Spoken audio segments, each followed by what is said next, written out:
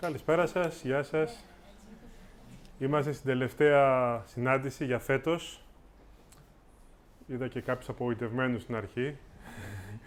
Κάποιοι θέλουν να συνεχίσουμε καλοκαιρινή... Ναι.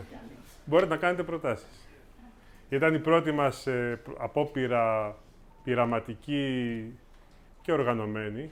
Να έρθουμε κοντά, να ανταλλάξουμε γνώσεις, εμπειρίες, ερωτήσεις με αφορμή βιβλία των εκδόσεων Gutenberg στην κλασική λογοτεχνία ή στη φιλοσοφία ή στο θέατρο. Ξεκίνησε ένας κύκλος, συνεχίζεται από τον Οκτώβριο με νέες πολλές και σημαντικές αφορμές. Το προηγούμενο Σάββατο έλειπα εγώ, αλλά έμαθα ότι ήταν το πιο πετυχημένο. Είχαμε τον Πεσόα, τον αρχικό τραπεζίτη, όπου θα ξανά έχουμε Πεσόα στο μέλλον. Ετοιμάζεται και το βιβλίο της ανησυχίας ο Σονούπο, σε νέα έκδοση της μετάφρασης της Μαρίας Παπαδήμα, που έχει πάρει και κρατικό βραβείο πριν πολλά χρόνια.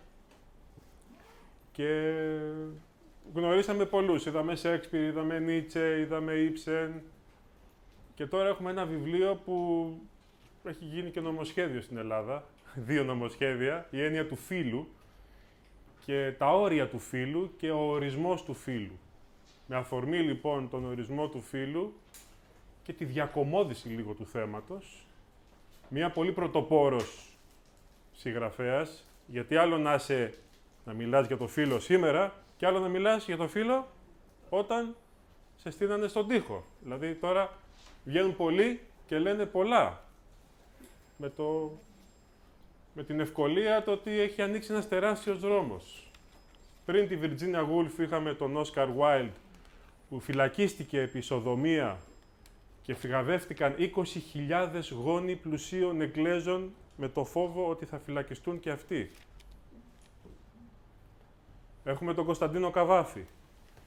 Έχουμε δηλαδή προσωπικότητες που άνοιξαν το δρόμο και ξαφνικά μετά κάποιοι έρχονται εδώ και διεκδικούν αυτονόητες εξουσίες ή δικαιώματα ή οτιδήποτε, χωρίς να έχουν παλέψει γι' αυτά. Το ίδιο και με τον Κάρολο Μάρξ, που πάλεψαν κάποιοι και σήμερα τα χάνουμε αυτά τα δικαιώματα και ούτω καθεξής. Άρα έχουμε ένα βιβλίο σταθμό. Ένας άνδρας γεννιέται στην εποχή της Ελισάβετ της παλιάς. Ζει 500 χρόνια, 450 περίπου. Αλλάζει φύλο στο ενδιάμεσο. Ζει τις διακυμάνσεις, τις εναλλαγές μεταξύ γυναικοκρατίας, Ελισάβετ, που κυβερνάει μια γυναίκα με αντρική ψυχή. Μετά υποχωρεί πάρα πολύ το γυναικείο φύλο, αλλά οι άντρες δίνονται γυναικεία, με καλτσοδέτες, με φιωγκάκια στα παπούτσια, με καλτσόν, με περούκες. Και ξανάρχεται πάλι στα πολιτικά δικαιώματα του 19ου αιώνα και του 20ου, λέγοντας τελικά τι είναι ο άνθρωπος, οι βιολογικές ή κοινωνικές του προτιμήσεις. Μήπως είμαστε κάτι πίσω από αυτά. Μήπως μπορούμε να απολαύσουμε την ταυτότητά μας έξω από τα φαινόμενα. Είναι εδώ η Ζωή Μπέλλα-Αρμάου, η επιμελήτρια και διευθύντρια της σειράς, Aldina. Η σειρά Aldina είναι ένα δημιούργημα του Δημήτρη Αρμάου, που γέννησε πάρα πολλά παιδιά στον εκδοτικό κόσμο και στις εκδόσεις Gutenberg και έφυγε από τη ζωή πριν 3 χρόνια. Ένα από τα μεγάλα του παιδιά, η Aldina, έχει φιλοξενήσει τα σύγχρονα κλασικά των εκδόσεων Gutenberg. Και κάποια από αυτά βγαίνουν για πρώτη φορά στα ελληνικά, όπως είναι το Ορλάντο έχει ξαναβγεί και ο Πίντσον έχει ξαναβγεί, όπως είναι ο Stoner που ξέρετε όλοι, και ο Αύγουστος, και έπονται και άλλα, το Ελένα του Ασίς, έπονται και άλλα βιβλία, μυθιστορήματα που σημάδευσαν τον 20ο αιώνα και σύγχρονα. Οπότε η Aldina τι είναι, δηλαδή είναι ένα πάντρεμα των κλασικών 19ου αρχές 20ου και των πιο σύγχρονων κλασικών. Προσπαθούμε δηλαδή να βρούμε τα άξια βιβλία του σύγχρονου του 20ου αιώνα. Γι' αυτά θα μιλήσει η Αργυρώ Μαντόγλου, συγγραφέας, πολύ ικανή και αναγνωρισμένη νεοέλληνας συγγραφέας, και η Ζωή Μπέλλα-Αρμάου, που είναι και μεταφράστρια γύρω του έργου. Θα μιλήσουν για τη Virginia Woolf, την εποχή, το Ορλάντο και σύγχρονους προβληματισμούς. Μια και αναφέρθηκε ο Κώστας στο Δημήτρη, να πω ότι κλείνουν 3 χρόνια από την αναχώρησή του για έναν άλλον κόσμο και θα ήθελα τη σημερινή μας συνάντηση έτσι να την αφιερώσω με όλη μου την αγάπη που τον συνόδευσε στη ζωή του και με τη δική σας υποστήριξη, να την αφιερώσουμε σε αυτόν. Λοιπόν, έβαλε πολλούς προβληματισμούς ο Κώστας που προκύπτουν από το βιβλίο αυτό και συνοδεύουν κάθε ανάγνωση, όπως και να το διαβάσει κανείς το βιβλίο, γιατί ανάλογα με την ηλικία που θα το διαβάσουμε αυτό το βιβλίο, ανάλογα με το ποιοι είμαστε εμείς, με τι προσλήψεις έχουμε και τι προσδοκίες έχουμε, το βιβλίο διαβάζεται διαφορετικά. Είναι ένα βιβλίο το οποίο πραγματικά αλλάζει μορφή, σε υποβάλλει σε μια αέναη ανάγνωση και σε μια αέναη ερμηνεία. Προσωπικά αλλιώς το διάβασα στα 22 μου χρόνια όταν το διάβασα, 23 κάπου εκεί ήταν πότε βγήκε. Μήπως κρύβω χρόνια. Και αλλιώς το διάβασα όταν αρχίσαμε με την Αργυρώ να συνεργαζόμαστε για την αναθεώρηση αυτής της μετάφρασης, στην οποία έκανε πάρα πολλές αλλαγές. Και αυτή μετά από τόσα χρόνια αλλιώς το είδε, φαντάζομαι, και αλλιώς το ερμήνευσε και αλλιώς το απέδωσε. Και κάθε φορά διαφορετικά το διαβάζουμε. Και σας ομολογώ ότι όταν το ξαναδιάβασα τυπωμένο πια, άλλα πράγματα μου ήρθαν στη σκέψη και στα συναισθήματά μου. Αυτό το βιβλίο δεν είναι ένα βιβλίο που θα πει κανείς μια περίληψη και από την περίληψη θα καταλάβει τι είναι το βιβλίο. Υπάρχουν πολλά βιβλία που πράγματι από την περίληψη μας αρέσουν ή δεν μας αρέσουν, να πάμε να τα αναζητήσουμε ή να μην τα αναζητήσουμε. Αυτό είναι ένα βιβλίο που εκτός από το πολύ ενδιαφέρον βέβαια story που έχει και την πολύ ενδιαφέρουσα πλοκή και από αυτό το ταξίδι μέσα στον χρόνο που κρατάει 300 χρόνια ενάντια σε κάθε σύμβαση χρονική και ενάντια σε κάθε σύμβαση γένους, υπάρχουν και αυτά τα δύο, η ανατροπή και στον χρόνο, η ανατροπή και σε κάθε καθεστική αντίληψη που έχουμε για το τι σημαίνει γένος. Αυτές είναι οι δύο βασικές ανατροπές. Λοιπόν, εκείνο όμως που κυρίως, ιδίως στη δεύτερη ανάγνωση εγώ που το έκανα και την τρίτη, είναι η ατμόσφαιρα του έργου. Είναι ένα έργο που αν δεν μπεις κάθε φορά, σε κάθε σελίδα, σε αυτή την ατμόσφαιρα που αποπνέει και που δεν είναι ίδια σε όλο το έργο, αλλάζει ανάλογα με τις εποχές, ανάλογα με τις σκηνές, με λεπτομέρειες περιγραφής απίθανες, πραγματικά μαστορικές, δεν μπορείς να συλλάβεις τη γοητεία του. Ένα πρώτο λοιπόν, μια πρώτη έτσι παρότρινση που έχω να σας πω είναι, αν αποφασίσετε να το διαβάσετε, αν δεν το έχετε διαβάσει, αφεθείτε σε αυτή τη γοητεία της αφήγησης που έχει. Μην το τρέξετε δηλαδή, απλώς για να δείτε τι θα συμβεί μετά. Με άλλα λόγια, διαβάζετε σαν να είναι ποίημα. Όπως την ποίηση δεν την τρέχουμε, αλλά καθόμαστε και εμβαθύνουμε, έτσι είναι και αυτό το βιβλίο. Για να σας δώσω μία μικρή γεύση, γιατί πολλές φορές μιλάμε για τα βιβλία και δεν ακούμε τα βιβλία, θα ξεκινήσω μια μικρή ανάγνωση, σύντομη, από το σπίτι, όπου ξεκινάει αυτή η ιστορία στα μέσα περίπου του 16ου αιώνα, όπου εμφανίστηκαν και μεγάλες πνευματικές φυσιογνωμίες, ανάμεσα στις οποίες και ο Σέξπιρ. Έτσι. Είναι ένα σπίτι λοιπόν που έχει 365 δωμάτια και 54 σκάλες. Αυτό αυτόματα μας βάζει και σε έναν χαρακτήρα του έργου, τον αλληγορικό του χαρακτήρα. 365 δωμάτια είναι 365 μέρες του χρόνου και 54 σκάλες είναι οι 54 εβδομάδες του χρόνου. 52, γι' αυτό είπα το 54, το είπα με επιφύλαξη. 52 είναι οι 52 εβδομάδες του χρόνου. Αυτόματα λοιπόν αρχίζουμε να σκεφτόμαστε ότι κάτι θέλει να μας πει πάνω σε αυτή την έννοια του χρόνου. Αλλά απολαύστε λίγο την περιγραφή αυτού του σπιτιού. Σελίδα. Λοιπόν, σελίδα 36, οι δέσμες του σκοταδιού στο δωμάτιο και οι χρυσές λιμνούλες που έκοβαν σε τετραγωνάκια το πάτωμα δεν ήταν τάχα έργο των ακτίνων του ήλιου, καθώς τρύπωναν από τα πολύχρωμα παράθυρα με το τεράστιο οικόσιμο. Τώρα ο Ορλάντο στεκόταν όρθιος κατά μεσής του κίτρινου σώματος μιας εραλδικής λεοπάρδαλης του οικόσιμου του σπιτιού. 16 χρονών είναι ο Ορλάντο σε αυτή τη σκηνή. Βάζοντας το χέρι του στο πρεβάζι για να σπρώξει το παράθυρο να ανοίξει, στιγμιαία βάφτηκε κόκκινο, γαλάζιο και κίτρινο σαν φτερό πεταλούδας. Έτσι, όσοι αρέσκονται στους συμβολισμούς και έχουν την τάση να τους ερμηνεύουν, θα παρατηρούσαν πως ενώ τα καλήγραμμα πόδια, το ανδροπεπές κορμί και οι καλοφτιαγμένοι ώμοι κοσμούνταν με τις ποικίλες αποχρώσεις του εραλδικού φωτός, το πρόσωπο του Ορλάντο, καθώς άνοιγε το παράθυρο, φωτιζόταν μόνο από το φως του ήλιου. Πιο ειλικρινές και μελαγχολικό πρόσωπο ήταν αδύνατο να συναντήσει κανείς. Τυχερή η γυναίκα που τον έφερε στον κόσμο και ακόμα πιο τυχερός ο βιογράφος τέτοιου πλάσματος. Βάζει και τον εαυτό της. Εκείνη ποτέ η μητέρα δεν θα χρειαστεί να ανησυχήσει. Και αυτός, ο βιογράφος, ποτέ δεν θα χρειαστεί κάποιον μυθιστοριογράφο ή ποιητή να τον συντρέξει, γιατί το αντικείμενο προσφέρεται από μόνο του. Ο βιογράφος του θα τον ακολουθεί από άθλο σε άθλο, από διάκριση σε διάκριση, από αξίωμα σε αξίωμα, όπου κι αν πρέπει να πάει, ώσπου να αγγίξουν το όριο της επιθυμίας τους, όσο ψηλά κι αν βρίσκεται. Μαζί βιογράφος και Ορλάντο. Και η περιγραφή του Ορλάντο. Τα ρόδινα μάγουλά του ήταν καλυμμένα με ροδακινόχρωμο χνούδι.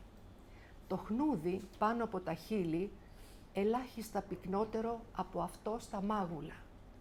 Τα χείλη λεπτά και ελαφρά τραβηγμένα πάνω από εξαίσια λευκά σαν αμυγδαλόψυχα δόντια.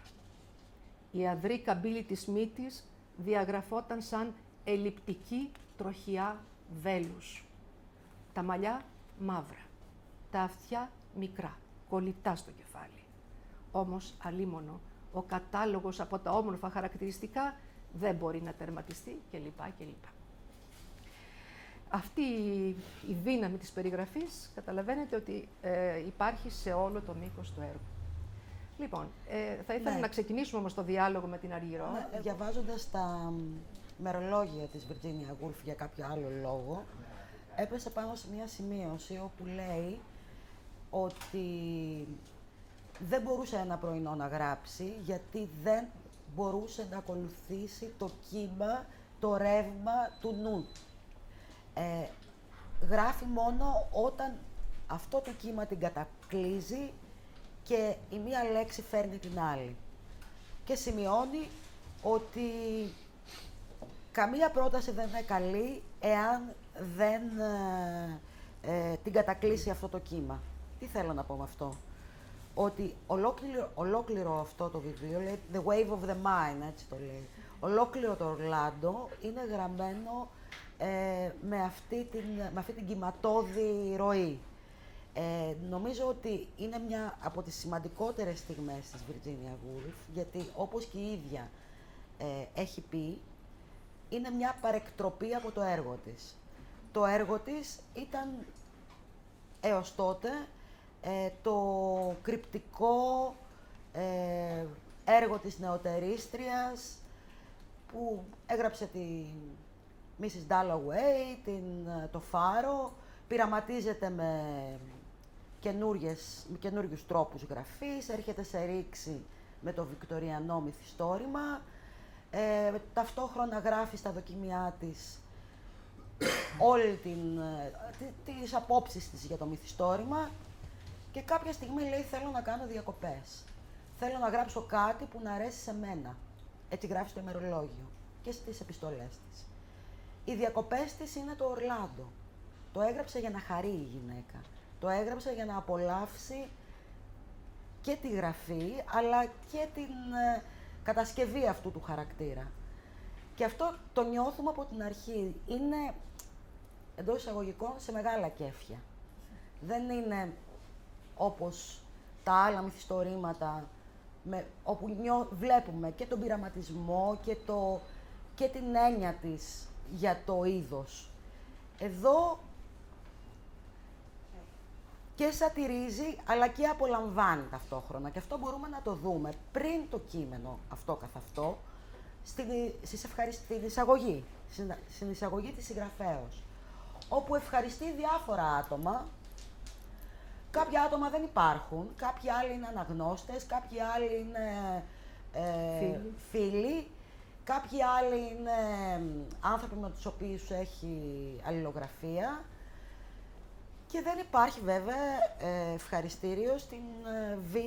Sackville West. Η Β. Sackville West είναι το πρόσωπο πάνω στο οποίο στηρίχτηκε η Virginia Woolf για να γράψει το Ορλάντο. Είναι μέσα σε όλα και και το ερωτικό γράμμα. Και δεν υπάρχει το όνομά της ανάμεσα στις ευχαριστίες. Βέβαια, το βιβλίο είναι αφιερωμένο σε αυτή. Κάπως έτσι ξεκίνησε το Ορλάντο για να ξεκουραστεί για διακοπές. Και κάπου αλλού σημειώνει ότι θέλει, ότι είναι μία παρεκτροπή. Όταν αρχίζει και το γράφει, ότι είναι μία παρεκτροπή. Αυτό της παρεκτροπής το βλέπουμε σε κάθε σελίδα του βιβλίου. Γιατί ξεκινάμε, λέμε τώρα είναι μία βιογραφία, θα δούμε τη βιογραφία του Ορλάντο. Όμως, μετά από λίγο, βλέπουμε ότι σατυρίζει και την ιστορία και την πολιτική και τη μόδα και τον έρωτα και την ίδια τη γραφή. Είναι ένα βιβλίο για την ίδια τη γραφή. Βλέπουμε ότι, τώρα βέβαια σας λέω πολύ γενικά στοιχεία, αλλά θα τα συζητήσουμε μετά και με την κυρία Μπέλλα, ότι ο Ορλάντο, πέρα από την ομορφιά του και την καταγωγή του, είναι ένας επίδοξος ποιητής. Θέλει να γράψει. Και αυτό το βλέπουμε από τις πρώτες σελίδες του βιβλίου. Και φυσικά στο τέλος καταλήγει, αφού αλλάξει φύλο, αφού ταξιδέψει και ζήσει 3 αιώνας και, θα ολοκληρώσει το ποίημα, το οποίο αρχίζει από την αρχή του βιβλίου. Λοιπόν, τι λέγαμε? Είπαμε να πούμε λίγο την ιστορία, αλλά μας έβαλες λίγο στην προϊστορία του έργου. Λοιπόν, και καλά έκανες βέβαια. Μας έβαλες στις συνθήκες κάτω από τις οποίες η Woolf εμπνέεται από την ερωμένη της, την Β.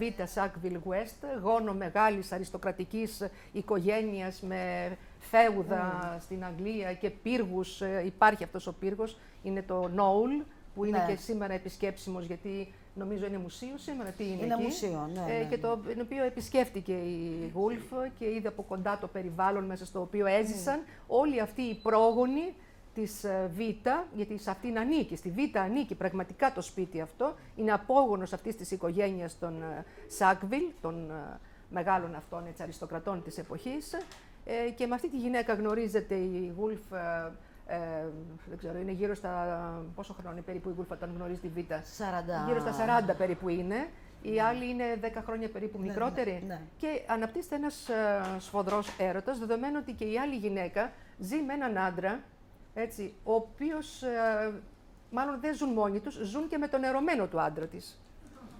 Δηλαδή υπάρχει ένα κλίμα μεγάλης ανοιχτότητας και ελευθερίας σε αυτό το περιβάλλον αυτών των διανοουμένων που ενώνονται κάτω από το όνομα Bloomsbury, που είναι μια ομάδα διανοουμένων της εποχής που όχι μόνο η Woolf αλλά και οι άλλοι προσπαθούν να βρουν νέες τάσεις και νέο ύφος στην λογοτεχνία. Δεν είναι δηλαδή μόνη της η Woolf σε αυτό το παιχνίδι.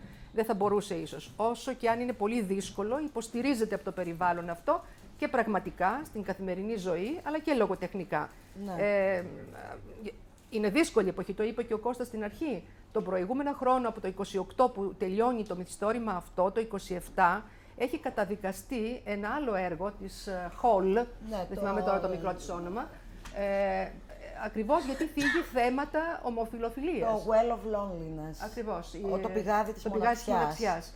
Όπου είναι πάλι, είναι το θέμα ενός λεσβιακού έρωτα. Και έχει καταδικαστεί το έργο αυτό. Έχει καταδικαστεί και η ίδια έχει φυλακιστεί. Ας πάμε λοιπόν στην ιστορία τώρα. Λοιπόν, ο Ορλάντο είναι ένας νέος, ωραίος, από αριστοκρατική οικογένεια, ο οποίος θέλει να γράψει και τον βλέπουμε στις πρώτες εικόνες.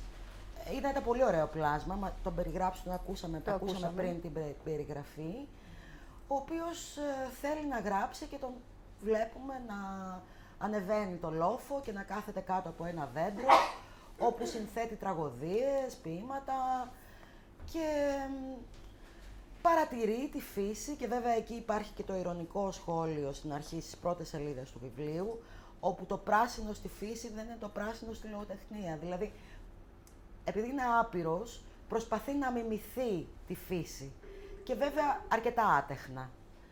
Ταυτόχρονα έχει και άλλες εμπειρίες, συχνάζει σε καπηλιά, έχει ερωμένες, διάφορες επιρρέτριες και διάφορες νεαρές λέδες και μνηστή και μνηστή. Επίσημη η αγαπημένη. Ναι.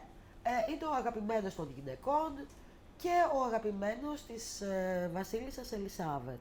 Υπάρχει μια πολύ ωραία σκηνή. Θα ήθελες να τη διαβάσουμε? Ναι.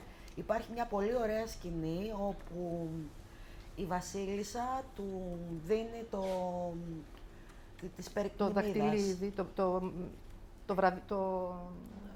πώς το λένε, τον τίτλο της περικνημίδας. Ναι. Δεν έχω σημειώσει και υπάρχει βέβαια και μια περιγραφή όπου διαφαίνεται και κάτι ερωτικό ανάμεσα στη βασίλισσα και στον Ορλάντο. Προφανώς η βασίλισσα δεν ξέρουμε αν έγινε εραστής της, αλλά τον ήθελε εραστή. Ναι, υπάρχει και ένα υπονοούμενο. Ναι, η βασίλισσα έχει επισκεφθεί το μέρος όπου είναι εκεί το εξοχικό δηλαδή και περιμένει τον Ορλάντο για να τον τιμήσει. Ναι. Και αυτός τελευταία στιγμή πετάει εκεί πέρα τα πρόχειρα που φορούσε, φοράει τα επίσημά του και τρέχει μέσα στην αίθουσα που είναι η βασίλισσα. Λέει η βασίλισσα, νάτος. Έλα, είπε, έλα, νάτος. Έρχεται ο καλός μου. Τον αγαπάει η βασίλισσα. Στεκόταν ευθυτενής δίπλα στη φωτιά. Τον κράτησε σε απόσταση αναπνοής και τον παρατήρησε από την κορυφή μέχρι τα νύχια. Μήπως αντιπαρέβαλε τις σκέψεις εκείνης της βραδιάς με την πραγματικότητα που τώρα αντίκριζε εκείνης της βραδιάς. Δικαιώθηκαν οι προσδοκίες της. Μάτια, στόμα, μύτη, στέρνο, γοφή, χέρια, τα διέτρεξε όλα με το βλέμμα της.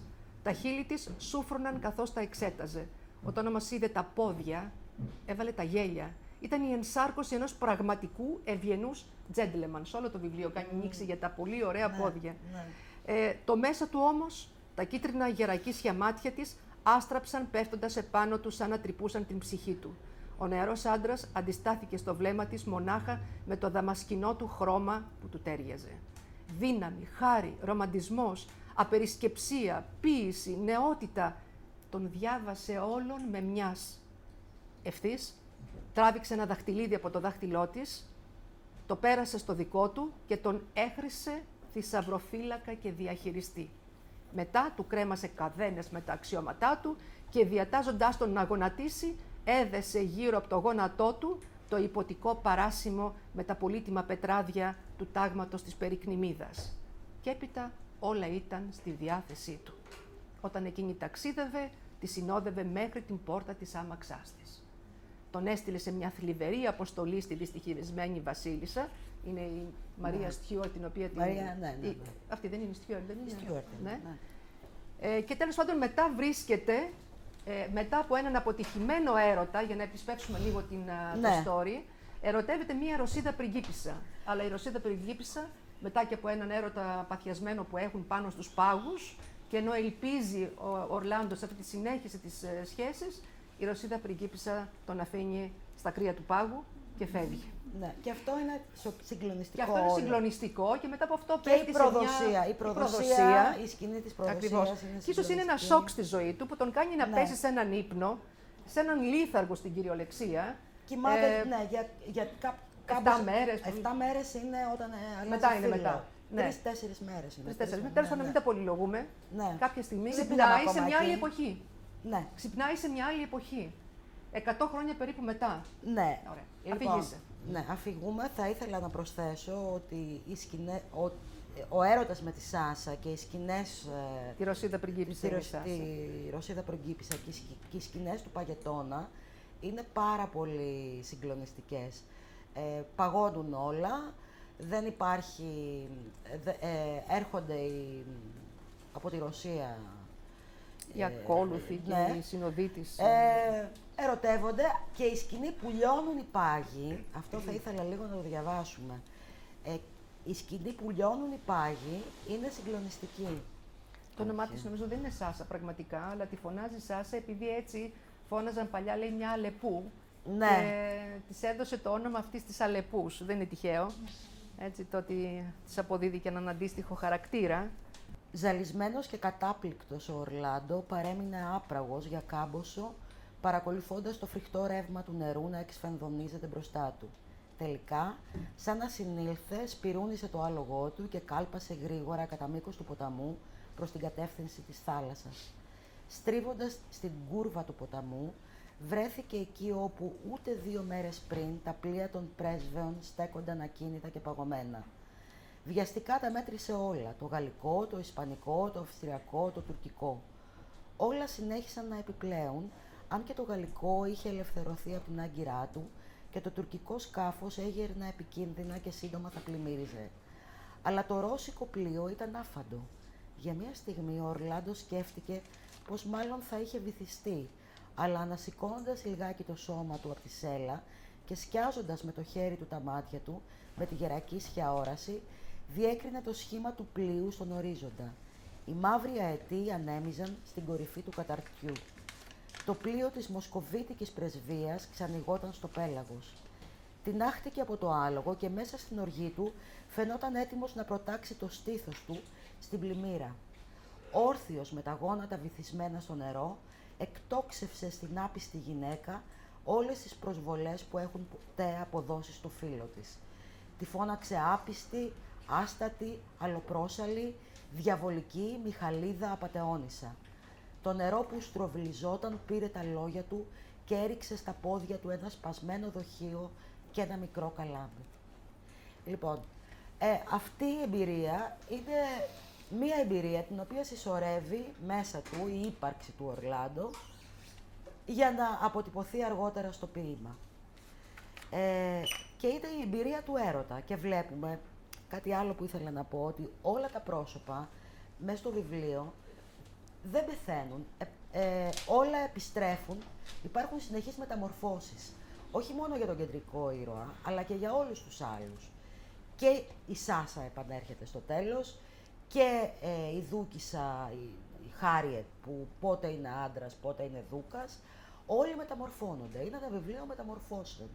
Και αυτό είναι το κυρίαρχο. Δεν υπάρχει θάνατος πουθενά έτσι στο βιβλίο. Δεν υπάρχει θάνατος και αυτό είναι μια παρεκτροπή. Έχει συνεχώς θανάτους. Γιατί είπαμε παρεκτροπή από την αρχή. Παρεκτροπή και στο είδος, γιατί αρχίζει να γράφει βιογραφία και τελικά υπάρχουν όλα τα είδη μέσα στο βιβλίο, και παρεκτροπή και σε αυτό, ότι δεν πεθαίνει κανείς. Για 3 αιώνες όλοι ζουν και μεταμορφώνονται. Λοιπόν, οπότε μετά την εμπειρία του έρωτα και της προδοσίας, ο Ορλάντο αποσύρεται στην έπαυλή του και καλεί έναν διανοούμενο της εποχής, τον Γκριν, τον φιλοξενεί στο σπίτι και του δείχνει τα ποίηματά του. Και εδώ είναι η δεύτερη δοκιμασία, όπου ο Γκριν επωφελείται της φιλοξενίας, απολαμβάνει εκεί τα ωραία εδέσματα και τα κρασιά, και όταν φεύγει, του δίνει και ένα επίδομα, ένα μηνιαίο επίδομα, ο Ορλάντο, και μόλις φεύγει, παίρνει μαζί του το έργο του Ορλάντο και γράφει μία κριτική πολύ σοκαριστική για αυτόν, πολύ αρνητική και πάρα πολύ αποθαρρυντική. Και αυτό είναι που τον πληγώνει πάρα πολύ και πέφτει για ύπνο, γιατί λέει πέφτει για ύπνο για 3 μέρες, κοιμάται για 3 μέρες. Κάθε φορά που συμβαίνει κάτι πολύ επώδυνο, κοιμάται.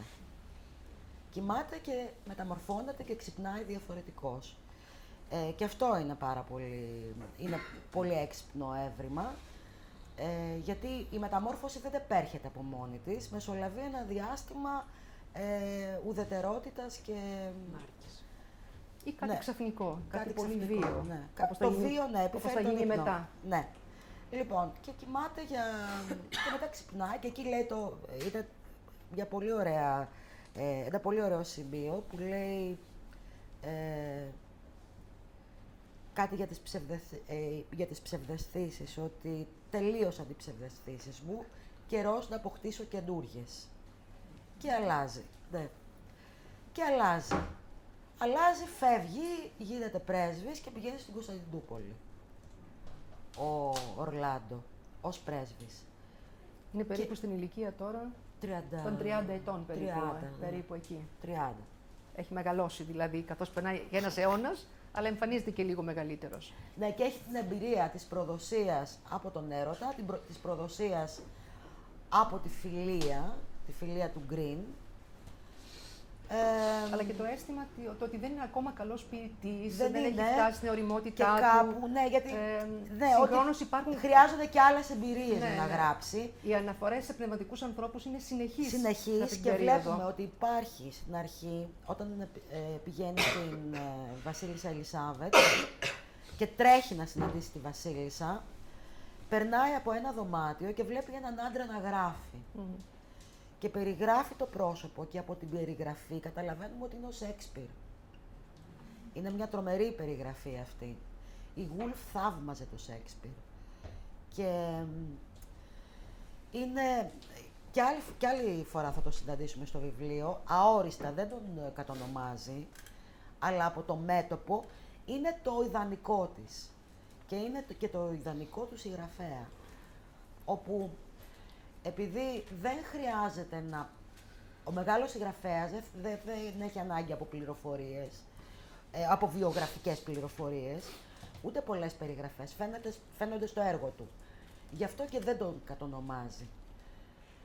Κατονομάζει όμως άλλους. Άλλους και πολύ ειρωνικά. Είτε ειρωνικά, είτε και με σεβασμό θα έλεγα. Δηλαδή αναγνωρίζει ας πούμε οφειλές, παρότι η ίδια θέλει να ξεπεράσει, όπως είπαμε πριν, το βικτοριανό μυθιστόρημα. Ναι. Αναγνωρίζει όμως οφειλές σε συγγραφείς όπως είναι ο Νταφόε, όπως είναι ο Μπράουν, όπως είναι ο Σκότ, έτσι σε μεγάλους συγγραφείς αυτών των περιπετειών, των ρομαντικών μυθιστορημάτων, που όλα ενσωματώνονται μέσα σε μια καινούργια δημιουργία, ακόμα και σε αυτήν την τόσο ανατρεπτική και μοντερνιστική γραφή της Woolf. Ναι. Υπάρχει βέβαια αργότερα η σκητή με τον Μπόουπ, θα την πούμε σε λίγο, που είναι στο... ως γυναίκα του. Οπότε τον βρίσκουμε στην Κωνσταντινούπολη, λοιπόν. Στην Κωνσταντινούπολη, όπου συμβαίνει ένα περίεργο γεγονός, κάποια ανταρσία, κάποια επανάσταση, δεν ξέρουμε ακριβώς, ιστορικά δεν μπορεί αυτό να διασταυρωθεί. Και μετά πέφτει για ύπνο και ξυπνάει μετά από 7 μέρες. Το ίδιο πρόσωπο, δεν είναι ότι αλλάζει, είναι το ίδιο άτομο, αλλά έχει αλλάξει φύλο. Έχει αλλάξει φύλο, είναι γυναίκα, αλλά είναι ο ίδιος άνθρωπος. Και εδώ είναι το παράδοξο. Δεν είναι ακριβώς μεταμόρφωση, γιατί δεν γίνεται κάποιος άλλος. Απλώς αλλάζει φύλο. Και έχοντας αλλάξει φύλο, έχει άλλες εμπειρίες πια. Συγγνώμη, θα σε διακόψω. Ναι. Ακριβώς αυτή τη σκηνή που λέει τώρα η Αργυρώ, όπου πέφτει σε αυτόν τον ύπνο μετά από αυτή την ταραχή που γίνεται στην Κωνσταντινούπολη, υποτίθεται ότι είναι μια επανάσταση Τούρκων, όχι ελληνική, έτσι, Τούρκων εκεί, εσωτερική τους δηλαδή κατάσταση. Αυτός πέφτει λοιπόν σε αυτόν τον ύπνο και ακούγονται κάτι σάλπιγγες να ηχούνε.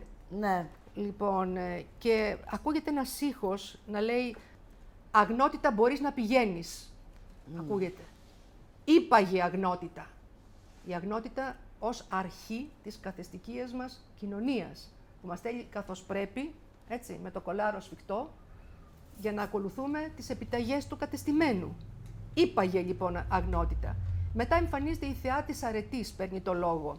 «Είμαι εκείνη», μιλάει η αρετή, «που με το άγγιγμά της παγώνει και με το βλέμμα της πετρώνει. Μπορώ να σταματήσω την κίνηση των αστεριών και των κυμάτων. Η κατοικία μου είναι στο υψηλότερο σημείο των Άλπαιων. Περπατάω και φώτα λάμπουν στα μαλλιά μου. Όπου πέφτει το βλέμμα μου σκοτώνει.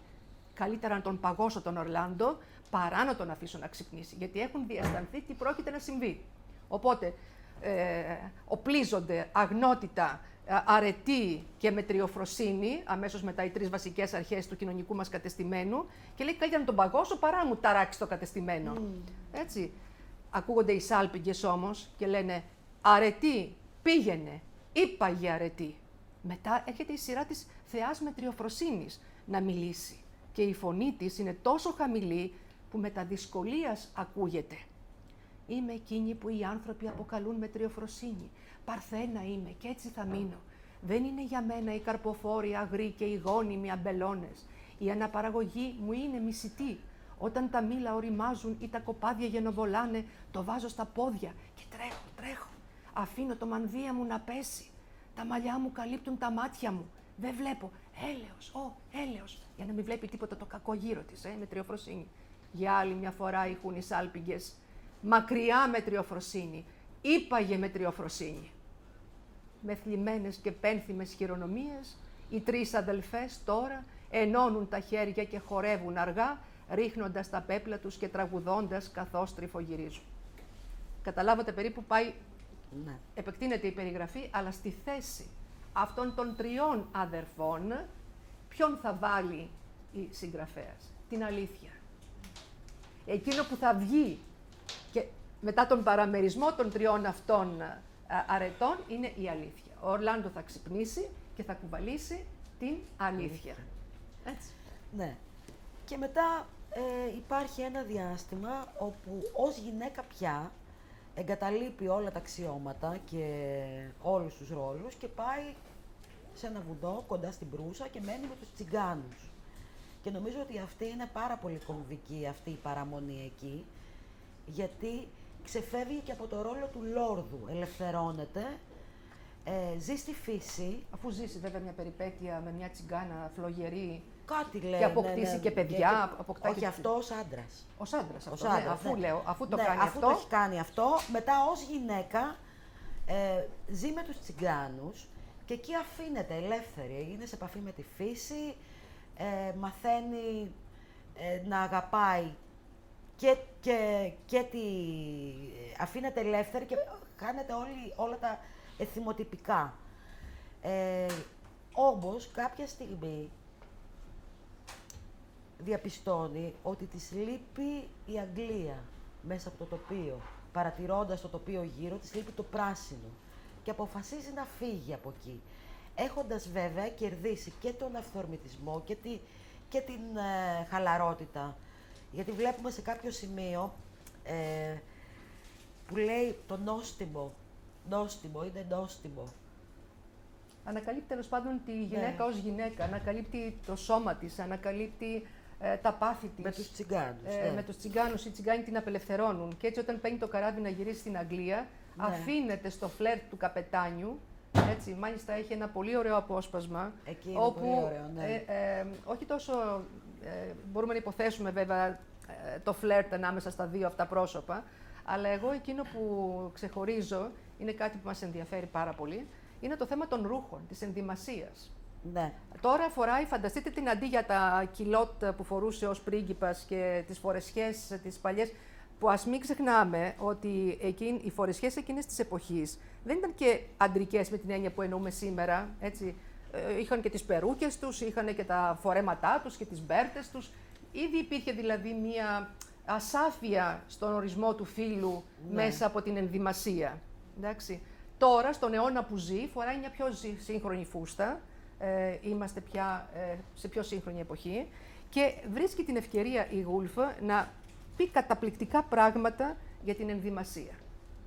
Λοιπόν, η αλλαγή στην ενδυμασία, θα ισχυριστούν κάποιοι φιλόσοφοι, είχε μεγάλη σχέση με αυτό, με το πώς αισθανόταν δηλαδή.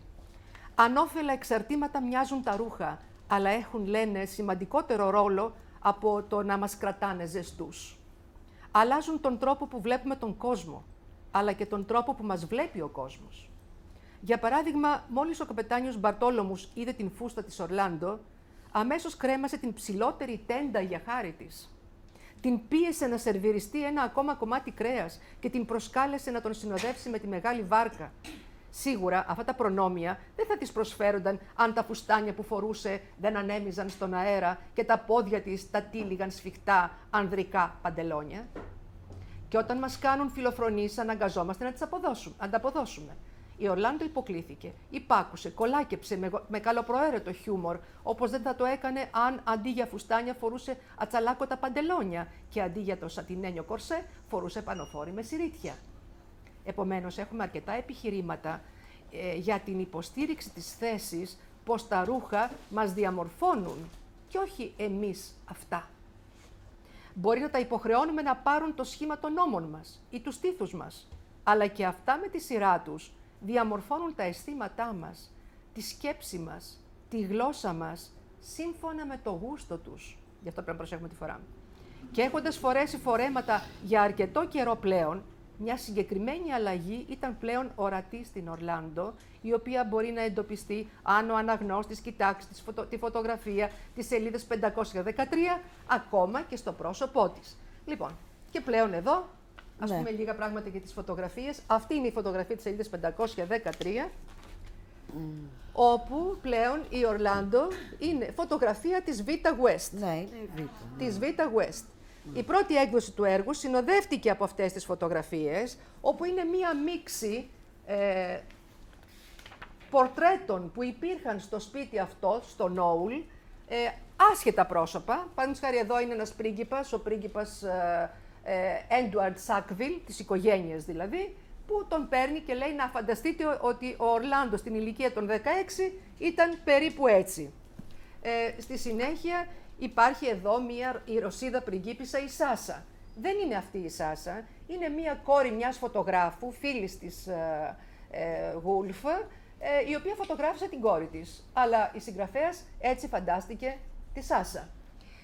Εδώ είναι η αρχιδούκισσα Χάριετ, είναι η κοπέλα, κυρία τέλος πάντων, που στην αρχή ερωτεύεται τον Ορλάντο όταν είναι άντρας ο Ορλάντο, και όταν επανέρχεται ως γυναίκα τον ερωτεύεται, γιατί πλέον είναι άντρας αυτός.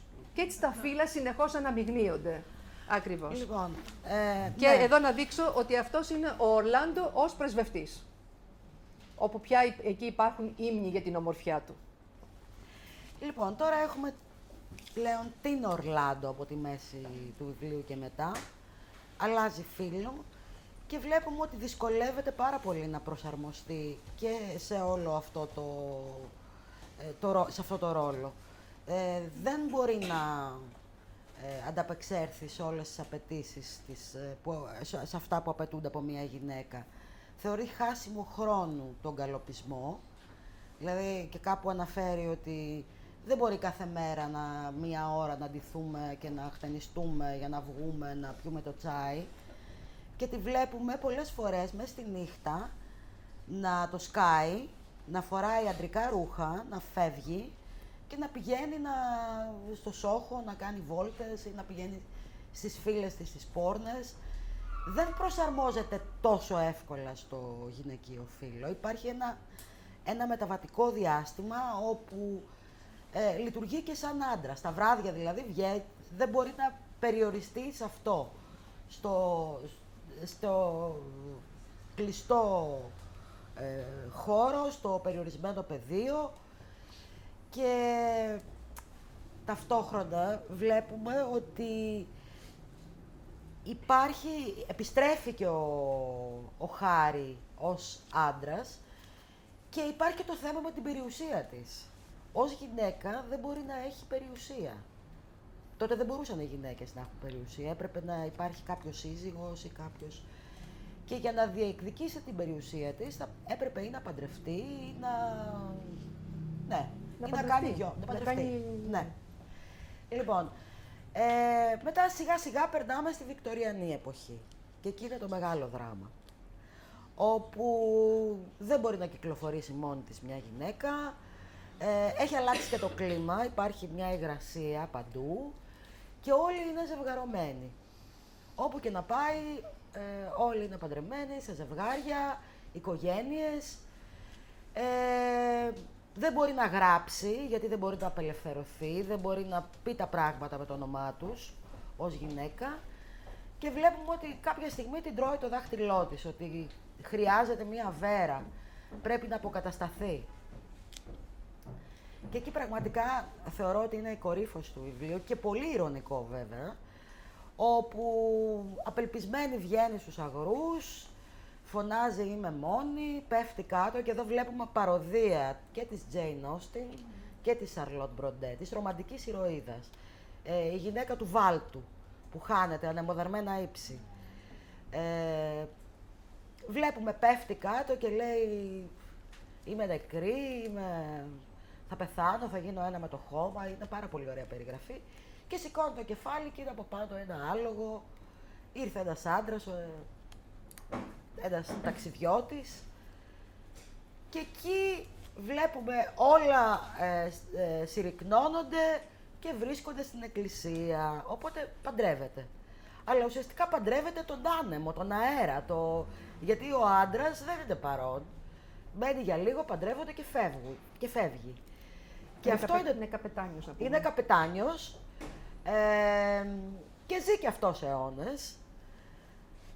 Αλλά είναι αυτό που της επιτρέπει και να μπορέσει να κρατήσει την περιουσία της και να γράψει και να τεκνοποιήσει, να κάνει και ένα γιο.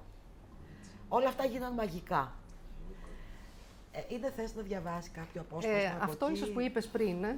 αυτή η σκηνή που συναντιόνται, που έχει πέσει αυτή κάτω, ναι. Και ήταν έτοιμη να αποκοιμηθεί, λέει, με τα βρεγμένα φτερά στο πρόσωπό της, με το αυτί της να πιέζεται πάνω στο χώμα, όταν άκουσε βαθιά μέσα στη γη ήχο σαν από σφυρί ή αμμόνι, ή μήπως ήταν η χτύπη της καρδιάς της. Τικ-τακ, τικ-τακ, έτσι σφυροκοπούσε, έτσι χτυπούσε το αμμόνι ή η καρδιά στα έγκατα της γης. Μέχρι που, καθώς αφουγκραζόταν, ο ήχος μετατράπηκε στο ποδοβολητό αλόγου. 1, 2, 3, 4 μέτρησε. Μετά άκουσε ένα παραπάτημα. Μετά, καθώς όλο και πλησίαζε, άκουσε ένα κλαδί να σπάει και τις οπλές του αλόγου να βυθίζονται στο βάλτο. Το άλογο είχε σχεδόν πέσει πάνω της. Ανασηκώθηκε. Είδε τη σκοτεινή, επιβλητική σιλουέτα του άντρα πάνω στο άλογο, μέσα στον πρωινό χρυσίζοντα ουρανό και τα πουλιά να πετούν τριγύρω του. Ανασκύρτησε. Το άλογο σταμάτησε. «Κυρία», φώναξε ο άντρας σκύβοντας το χώμα, «έχετε χτυπήσει?» «Είμαι νεκρή, κύριε», απάντησε. Λίγα λεπτά αργότερα αραβωνιάστηκα. Ναι, για να ανακαλύψουν τελικά και οι δύο ότι ο καθένας φέρει και τον άλλον εαυτό. Ναι, γιατί και ο άντρας τελικά αποκαλύπτει ότι έχει μια γυναικεία φύση. Και αποκαλύπτει και αυτή στον άντρα της ότι και αυτός έχει μια ανδρική. Και αυτή έχει πλέον μια ανδρική φύση. Ναι, λοιπόν, κάπως έτσι τελειώνει ας πούμε, η ιστορία μέσα σε αυτό το περιβάλλον της Βικτωριανής Αγγλίας. Ναι, και παντρεύεται και φέρει και στον κόσμο ένα γιο. Αλλά και κάτι άλλο ήθελα να πω, ότι στο γάμο, στις συζητήσεις που έχουν, βλέπουμε ότι φέρουν και τα δύο φύλλα και πως αυτός ο Μάρμαντιουκ έχει περιπέτειες πριν και με γυναίκες άλλες και με έγχρωμες γυναίκες. Δηλαδή δεν είναι ένας αντίστοιχος λόρδος ή ένας συμβατικός άντρας.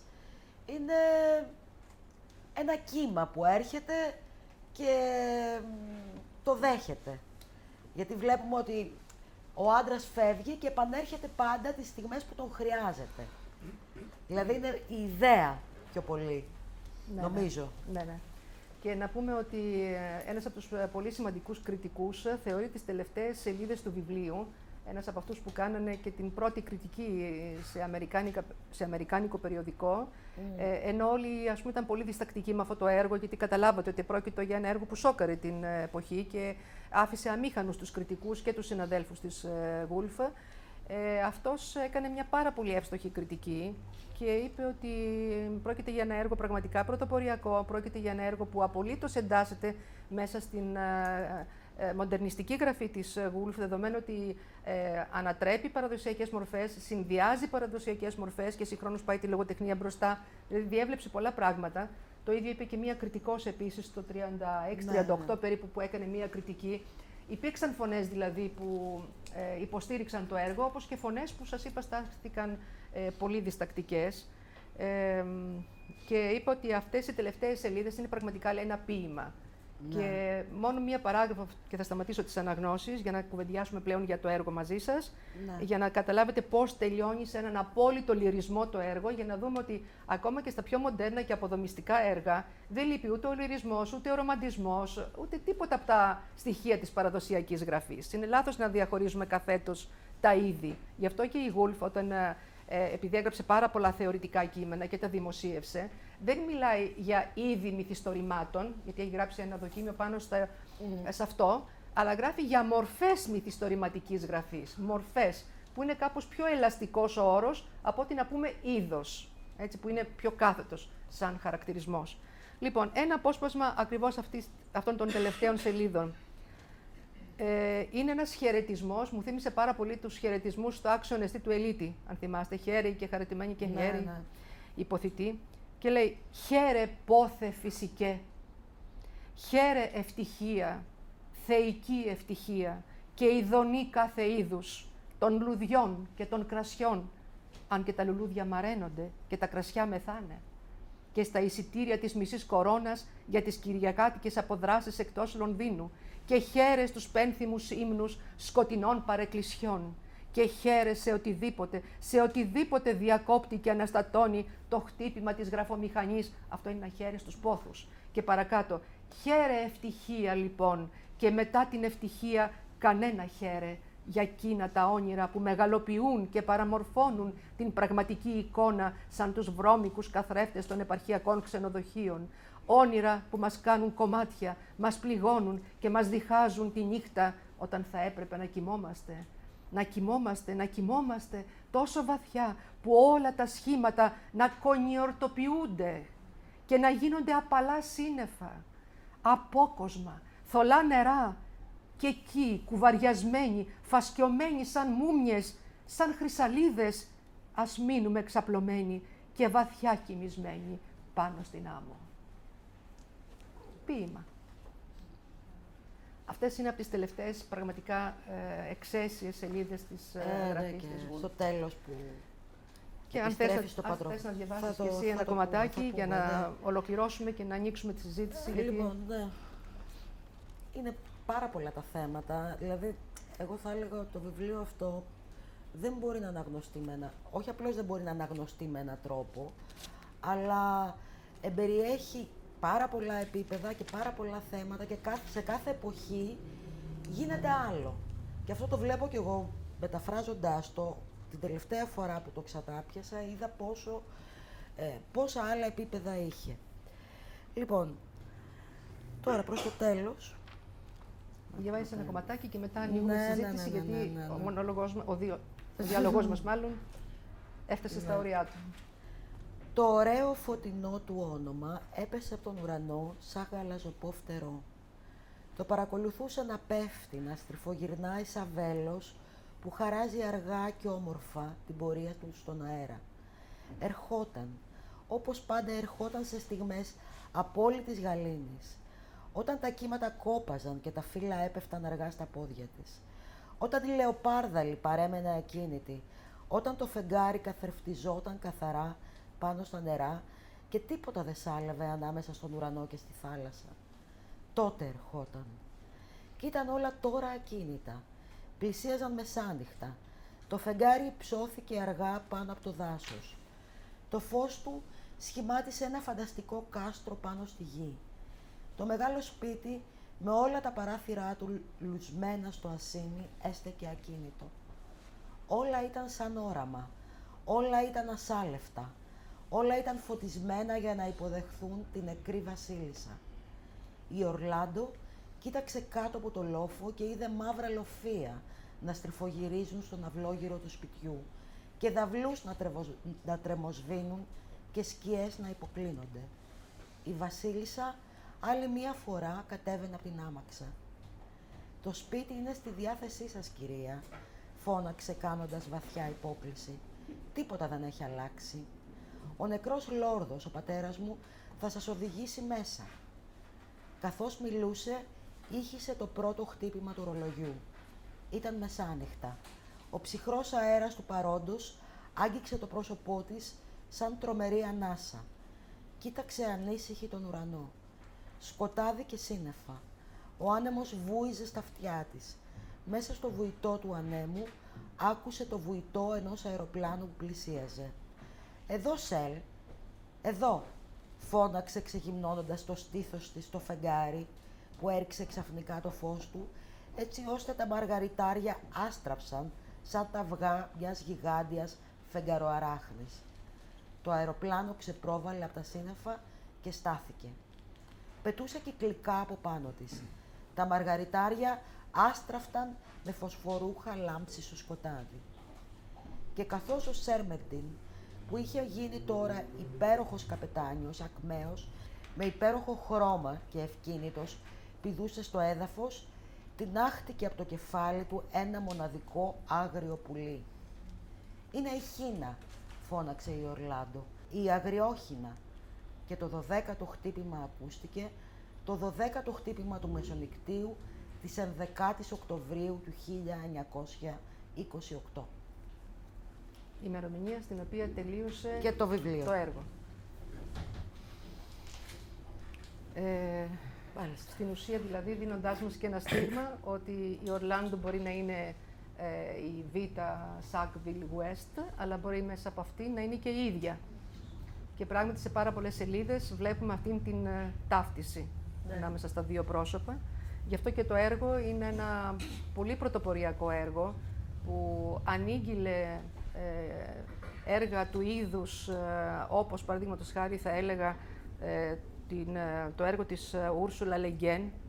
Έχουμε διαβάσει το αριστερό χέρι του σκότους που έχει κάνει πολύ μεγάλη επιτυχία σαν ένα έργο που σταθμό για αυτόν τον ακαθόριστο προσδιορισμό του φύλου, ή και ο δικός μας, ο Τζέφρι Ευγενίδης, που έχει γράψει το Middlesex και πάλι πραγματεύεται τέτοια θέματα. Και τα έργα της Winterson. Και της Winterson, ακριβώς. Λοιπόν, πολλοί συγγραφείς στη συνέχεια προετοίμασαν αυτό που σήμερα διεκδικούν κάποιες ομάδες ως δικαίωμα πλέον. Η Woolf πήγε ίσως ένα βήμα παραπάνω, λέγοντας ότι δεν είναι ένα τρίτο φύλο, είμαστε εμείς. Είμαστε εμείς που κουβαλάμε όλα τα φύλλα. Ακριβώς, κουβαλάμε και το αρσενικό και το θηλυκό και ανάλογα με τις περιστάσεις θα βγει και η μία πλευρά μας και η άλλη. Απλώς οι κοινωνικές γραμμές μας πιέζουν να το αναγνωρίσουμε, ακόμα και στις πιο ιδιωτικές μας στιγμές. Και κάτι άλλο που ήθελα να συμπληρώσω, ότι ο συγγραφέας οφείλει να έχει όλα τα φύλλα. Και αυτό είναι, γιατί ως γυναίκα δημοσιεύει, αλλά έχει ζήσει και ως άντρας, έχει όλες τις εμπειρίες για να δημοσιεύσει. Και για να ανοίξω τη συζήτηση, να σας δώσω έτσι σημεία που ίσως έχετε πάρει ήδη αρκετά, πιστεύω, να πω ότι το έργο αυτό έχει χαρακτηριστεί έργο Ρωμάνα Κλεφ, δηλαδή ένα έργο το οποίο πίσω από τα πλαστά ονόματα κρύβει πραγματικά ονόματα και πραγματικές ιστορίες και διερευνά ακριβώς αυτή τη σχέση ανάμεσα στα πραγματικά και στα φανταστικά πρόσωπα. Έχει χαρακτηριστεί αλληγορία, έχει χαρακτηριστεί έργο φαντασίας, έχει χαρακτηριστεί έργο μαγικού ρεαλισμού, γιατί έχει πάρα πολλές σελίδες μαγικού ρεαλισμού. Έχει χαρακτηριστεί έργο πολιτικό, καθώς κρίνει τους θεσμούς και τις συνήθειες της εποχής κλπ. Σάτυρα, επίσης. Όσον αφορά το ύφος, έχει ένα ύφος, αναφέρθηκα πριν στο λυρισμό του, αλλά ίσως θα είδατε και το ειρωνικό του και το σατυρικό του στοιχείο, τον ρεαλισμό και τον ρομαντισμό επίσης να συγχωνεύονται και να βγάζουν αυτό το συγκεκριμένο ύφος. Από την έννοια αυτή δεν είναι, θα έλεγα, η δική μου άποψη, μπορεί να το έχει γράψει και η Woolf και η κριτική, δεν είναι μία παρέκκληση, μία απόκληση τόσο πολύ που την έχουν τονίσει, γιατί οπωσδήποτε θα έλεγα ότι το έργο αυτό με το δικό του τρόπο εντάσσεται στον μοντερνισμό που πήρε πολλές μορφές από το 20 και μετά. Λοιπόν, ακούμε εδώ πέρα να συζητήσουμε παρατηρήσεις σας, ερωτήσεις σας, τοποθετήσεις σας. Ένα έργο πολύπλοκο, σύνθετο, με σοβαρούς προβληματισμούς για την εποχή μας επίσης ως προς τα θέματα. Εγώ διαβάζω την κυρία Ντάλαουεϊ τώρα και είδα πάρα πολλά κοινά με τον Ορλάντο. Αναφέρει συγγραφέας, βέβαια άλλη υπόθεση εντελώς, αλλά αναφέρει και το φεγγάρι, βάζει τέτοιες σκηνές και πολύ τα αεροπλάνα. Ναι. Δεν ξέρω γιατί. Ήταν η εποχή τότε. Τους έκανε μεγάλη εντύπωση το αεροπλάνο. Ήταν σοκαριστικό. Είναι σαν να μπαίνουμε εμείς τώρα κάπου και να ταξιδεύουμε με το ειδικό μας ελικόπτερο, ας πούμε, που δεν είναι και τόσο. Έχει γυριστεί και ταινία, βεβαίως. Στο YouTube μπορείτε να βρείτε πολλά αποσπάσματα, πολύ ωραία, έτσι, που δίνουν λίγο την ατμόσφαιρα του έργου. Ναι. Καταλαβαίνεις το ύφος της, τώρα που άκουγα τα κομμάτια που διαβάζατε. Αναγνωρίζετε τη συγγραφέα. Ναι. Βέβαια. Άλλο story εκεί, άλλο ύφος, αλλά οπωσδήποτε είναι η Woolf. Ορίστε, από εδώ. Κάποιος σήκωσε. Εσύ, Γιάννη, έλα.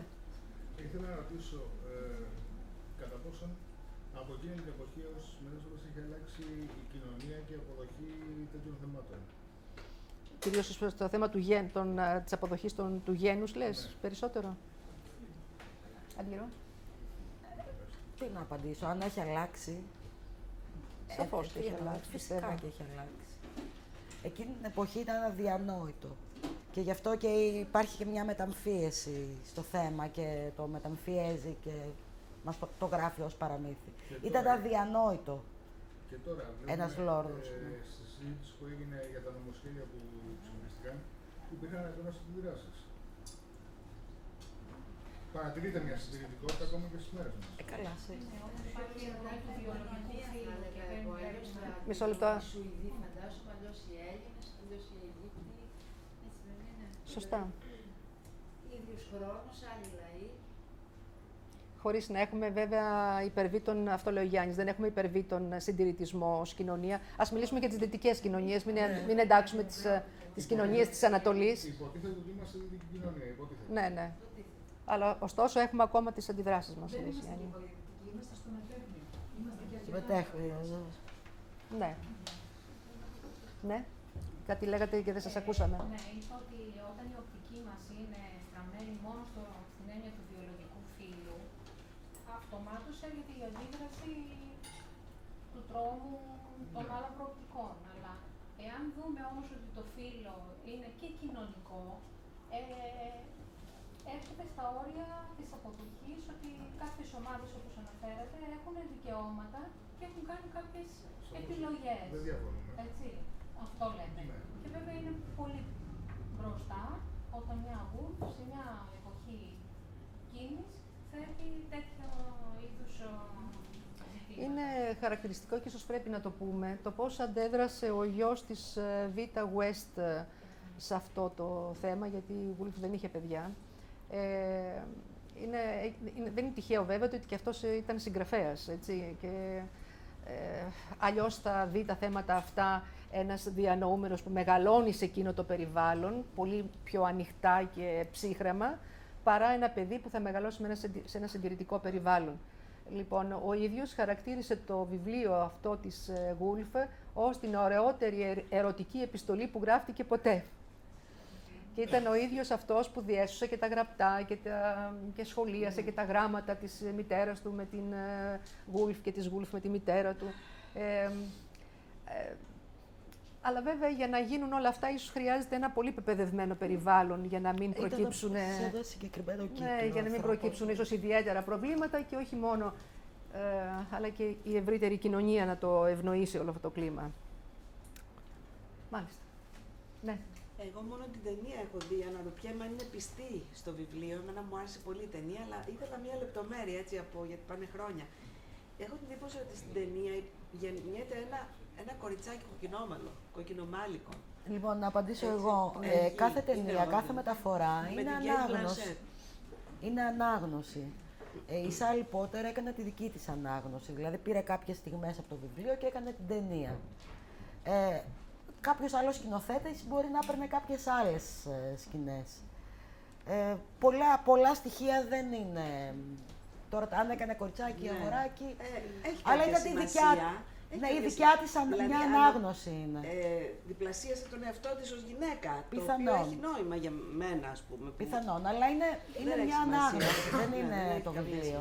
Η θεατρική απόδοση ήταν αρκετά καλή πριν 2-3 χρόνια.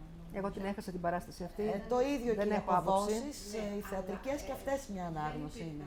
Ανάλογα την εποχή. Ναι. Δηλαδή ένας άλλος σκηνοθέτης κάτι άλλο θα δει. Σε 10 χρόνια κάτι άλλο θα κάνουν. Αλλά ήταν πολύ πιστά. Κάτι άλλο μια σκέψη. Δεν υπάρχει θάνατος. Πουθενά. Υπάρχει ύπνος όμως. Ναι. Είναι δεδομένος ο θαυμασμός της Woolf προς το Shakespeare. Μήπως εδράζεται αυτό το ότι δεν υπάρχει θάνατος, αλλά ύπνος. Μήπως το ότι δεν υπάρχει θάνατος, αλλά υπάρχει ύπνος, είναι στο ότι η Woolf πιάνεται από τον μονόλογο του Άμλετ που λέει ότι ο θάνατος δεν είναι παρά ένας ύπνος. Δεν ξέρω, αυτό Μπορεί.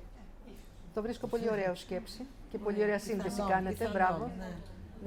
Δεν μου είχε πάει το μυαλό μου, αλλά θάνατος δεν υπάρχει. φυσικά και το λέει ο Άμλετ εκεί. Μπορεί. Και ο θαυμασμός για τον Ναι, Σέξπιρ για τον σίγουρα Σέξπιρ, υπάρχει ναι. μέσα Σέξπιρ. Ναι. Και αυτό είναι ένα στοιχείο. Ίσως πρέπει να ψάξουμε και για άλλα στοιχεία. Ναι. Κάντε το. Και είναι αυτό που είπαμε πριν, ότι υπάρχουν, και γι' αυτό είναι μεγάλο και σημαντικό το έργο, γιατί υπάρχουν συνέχεια καινούργιες αναγνώσεις και εμπλουτίζεται και το έργο και βλέπουμε και άλλα σημεία. Το βλέπω κι εγώ, επειδή το μετέφρασα 2 φορές το βιβλίο, κάθε φορά καινούργια πράγματα βλέπω. Και άλλες ερμηνείες. Και γι' αυτό είναι και κλασικό, γιατί προσφέρεται γι' αυτό. Προσφέρεται για καινούργιες αναγνώσεις. Και για να ξαναγυρίσω λίγο, αμέσως σας δίνω, σε αυτό που λέγαμε πριν για το γένος, αυτή η ιδέα το ότι το γένος δεν είναι μια στατική κατάσταση, όπως την εκλαμβάνουμε. Γεννήθηκα γυναίκα, είμαι γυναίκα, τέλος. Δεν μου επιτρέπεται τίποτα άλλο, δεν είμαι τίποτα άλλο. Αλλά αυτή η ματιά ότι το γένος τελικά είναι μια δυναμική κατάσταση, είναι μια αντίληψη που πιστεύω μπορεί να στηρίξει πολύ και τον σύγχρονο προβληματισμό μας για το πώς αντιλαμβανόμαστε τα γέννη. Μας αναγνώσατε και τον υπέροχο ύμνο προς τον ύπνο. Και πράγματι είναι γεγονός και ερώτηση, εσείς που γνωρίζετε το βιβλίο τέλεια. Ο ύπνος έχει την έννοια μιας βαθιάς μεταφυσικής, μεταβολιστικού τύπου πραγματικότητας που θα ξυπνήσει άλλος άνθρωπος γιατί γίνεται μετασχηματισμός, μεταστοιχείωση, μεταμόρφωση ή απλά είναι ο ύπνος. Είναι δηλαδή μια εγκύμηση με την αρχαιότητα που θυμόμαστε από τον Ασκληπιό σαν μια άλλη μορφή θεραπείας και ουσιαστικού, εσωτερικού, ακόμα και μορφικού μετασχηματισμού. Λοιπόν, πολύ ωραίο θίγεται το σημείο, γιατί είναι από τα βασικά σημεία που πρέπει να κουβεντιάσουμε στο έργο. Δεν θίξαμε πολύ την σχέση της φαντασίας με την πραγματικότητα που επεξεργάζεται η Woolf στο έργο αυτό. Και ο ύπνος είναι πραγματικά η κατάσταση στην οποία η φαντασία βρίσκεται στην πιο δυναμική της μορφή.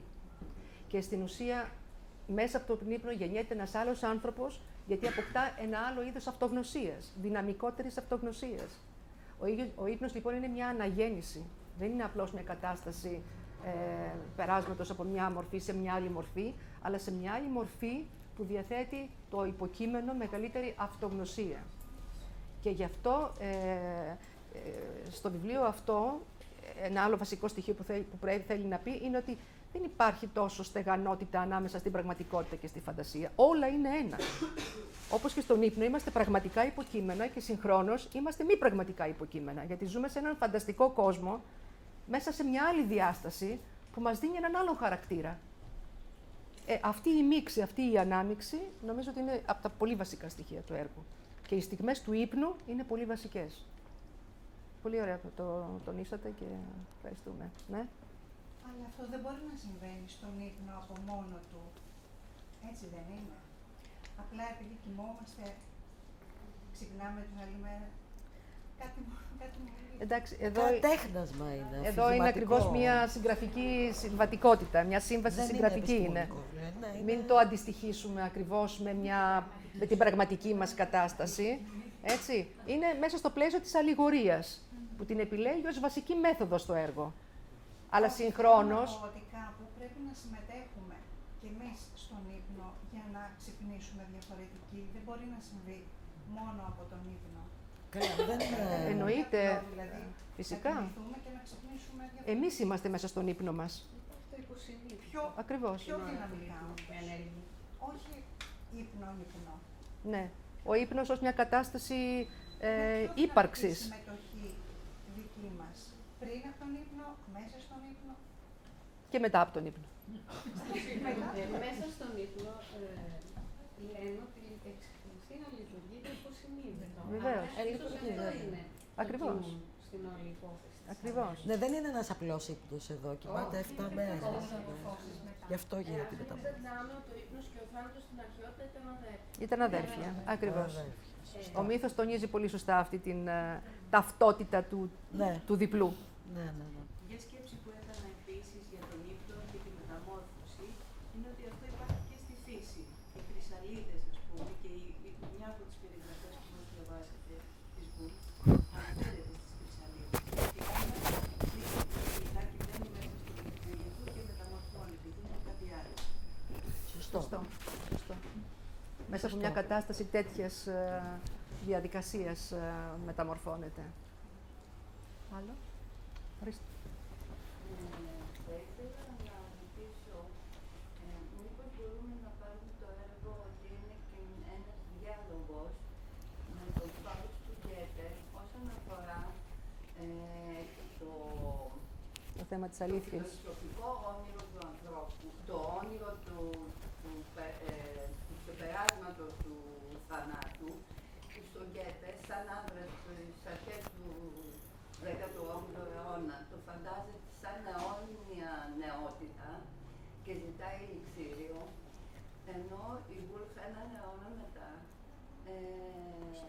δεν είναι υπέρ της νεότητας, αλλά μέσα της μεταμόρφωσης και επανέρχεται σε πράγματα που θέσατε προηγουμένως όσον αφορά την αρχαία μυθολογία και τις μεταμορφώσεις, το οποίο μεταμορφωνόταν σε άντρα και γυναίκα και όλα αυτά, που δείχνει και μια αλλαγή της εποχής και το πλαισίο της.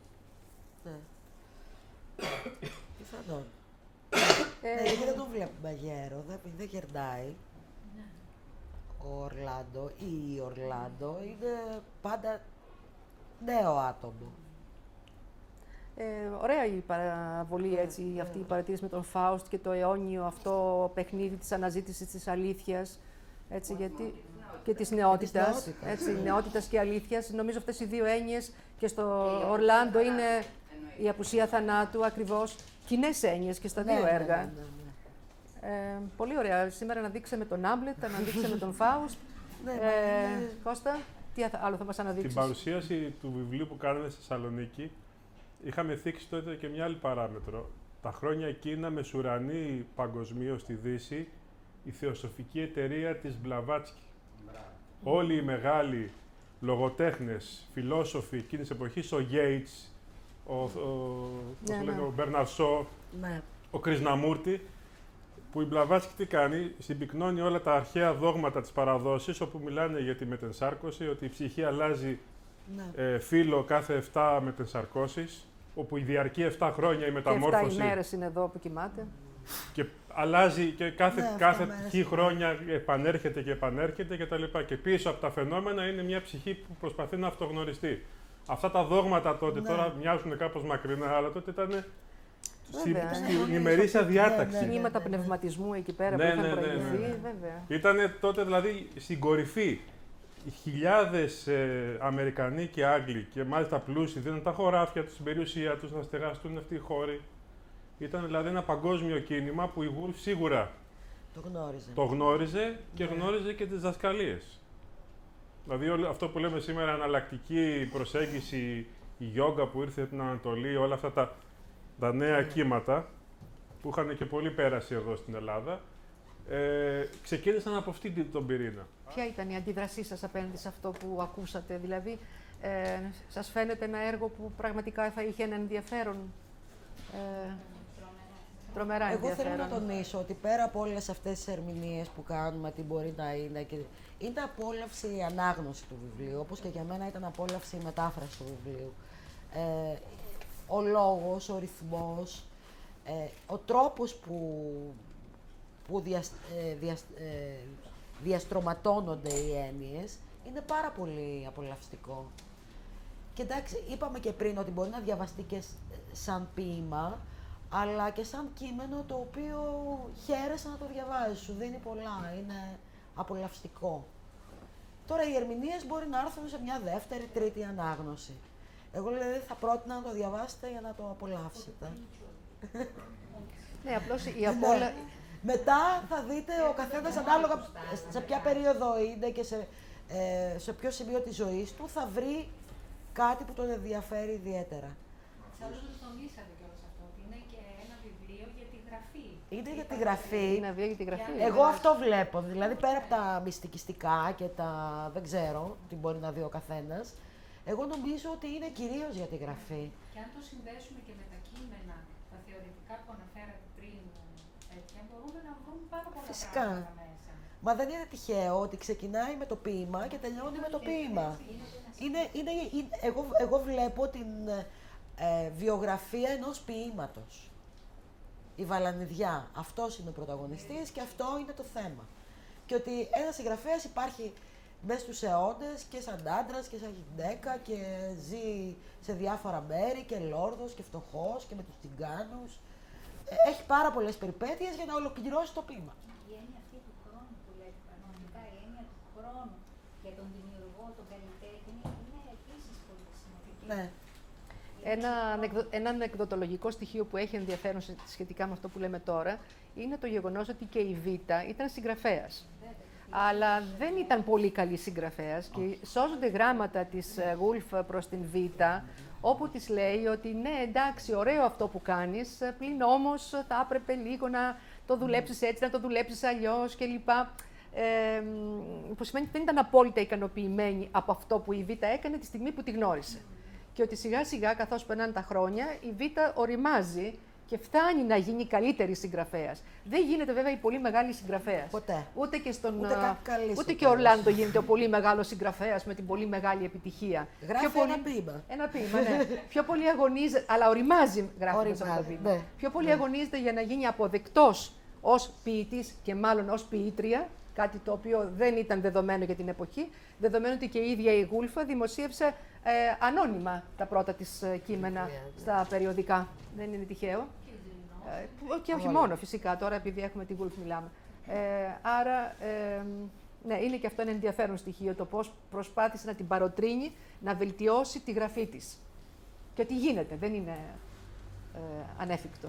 Και είναι και ο κριτικός μέσα στα χρόνια επανεμφανίζεται, ο Green. Ναι, αυτό είναι ένα άλλο πολύ ενδιαφέρον στοιχείο. Μια κριτική ούτε αυτός πεθαίνει και αυτός εμφανίζεται. Ναι, μια κριτική για τους κριτικούς. Ναι, παιδιά, πόσο ρόλο παίζουν στη ζωή μας οι κριτικοί και πόσο διαμορφώνουν το γούστο μας, πόσο διαμορφώνουν την επιτυχία μας ή την αποτυχία μας.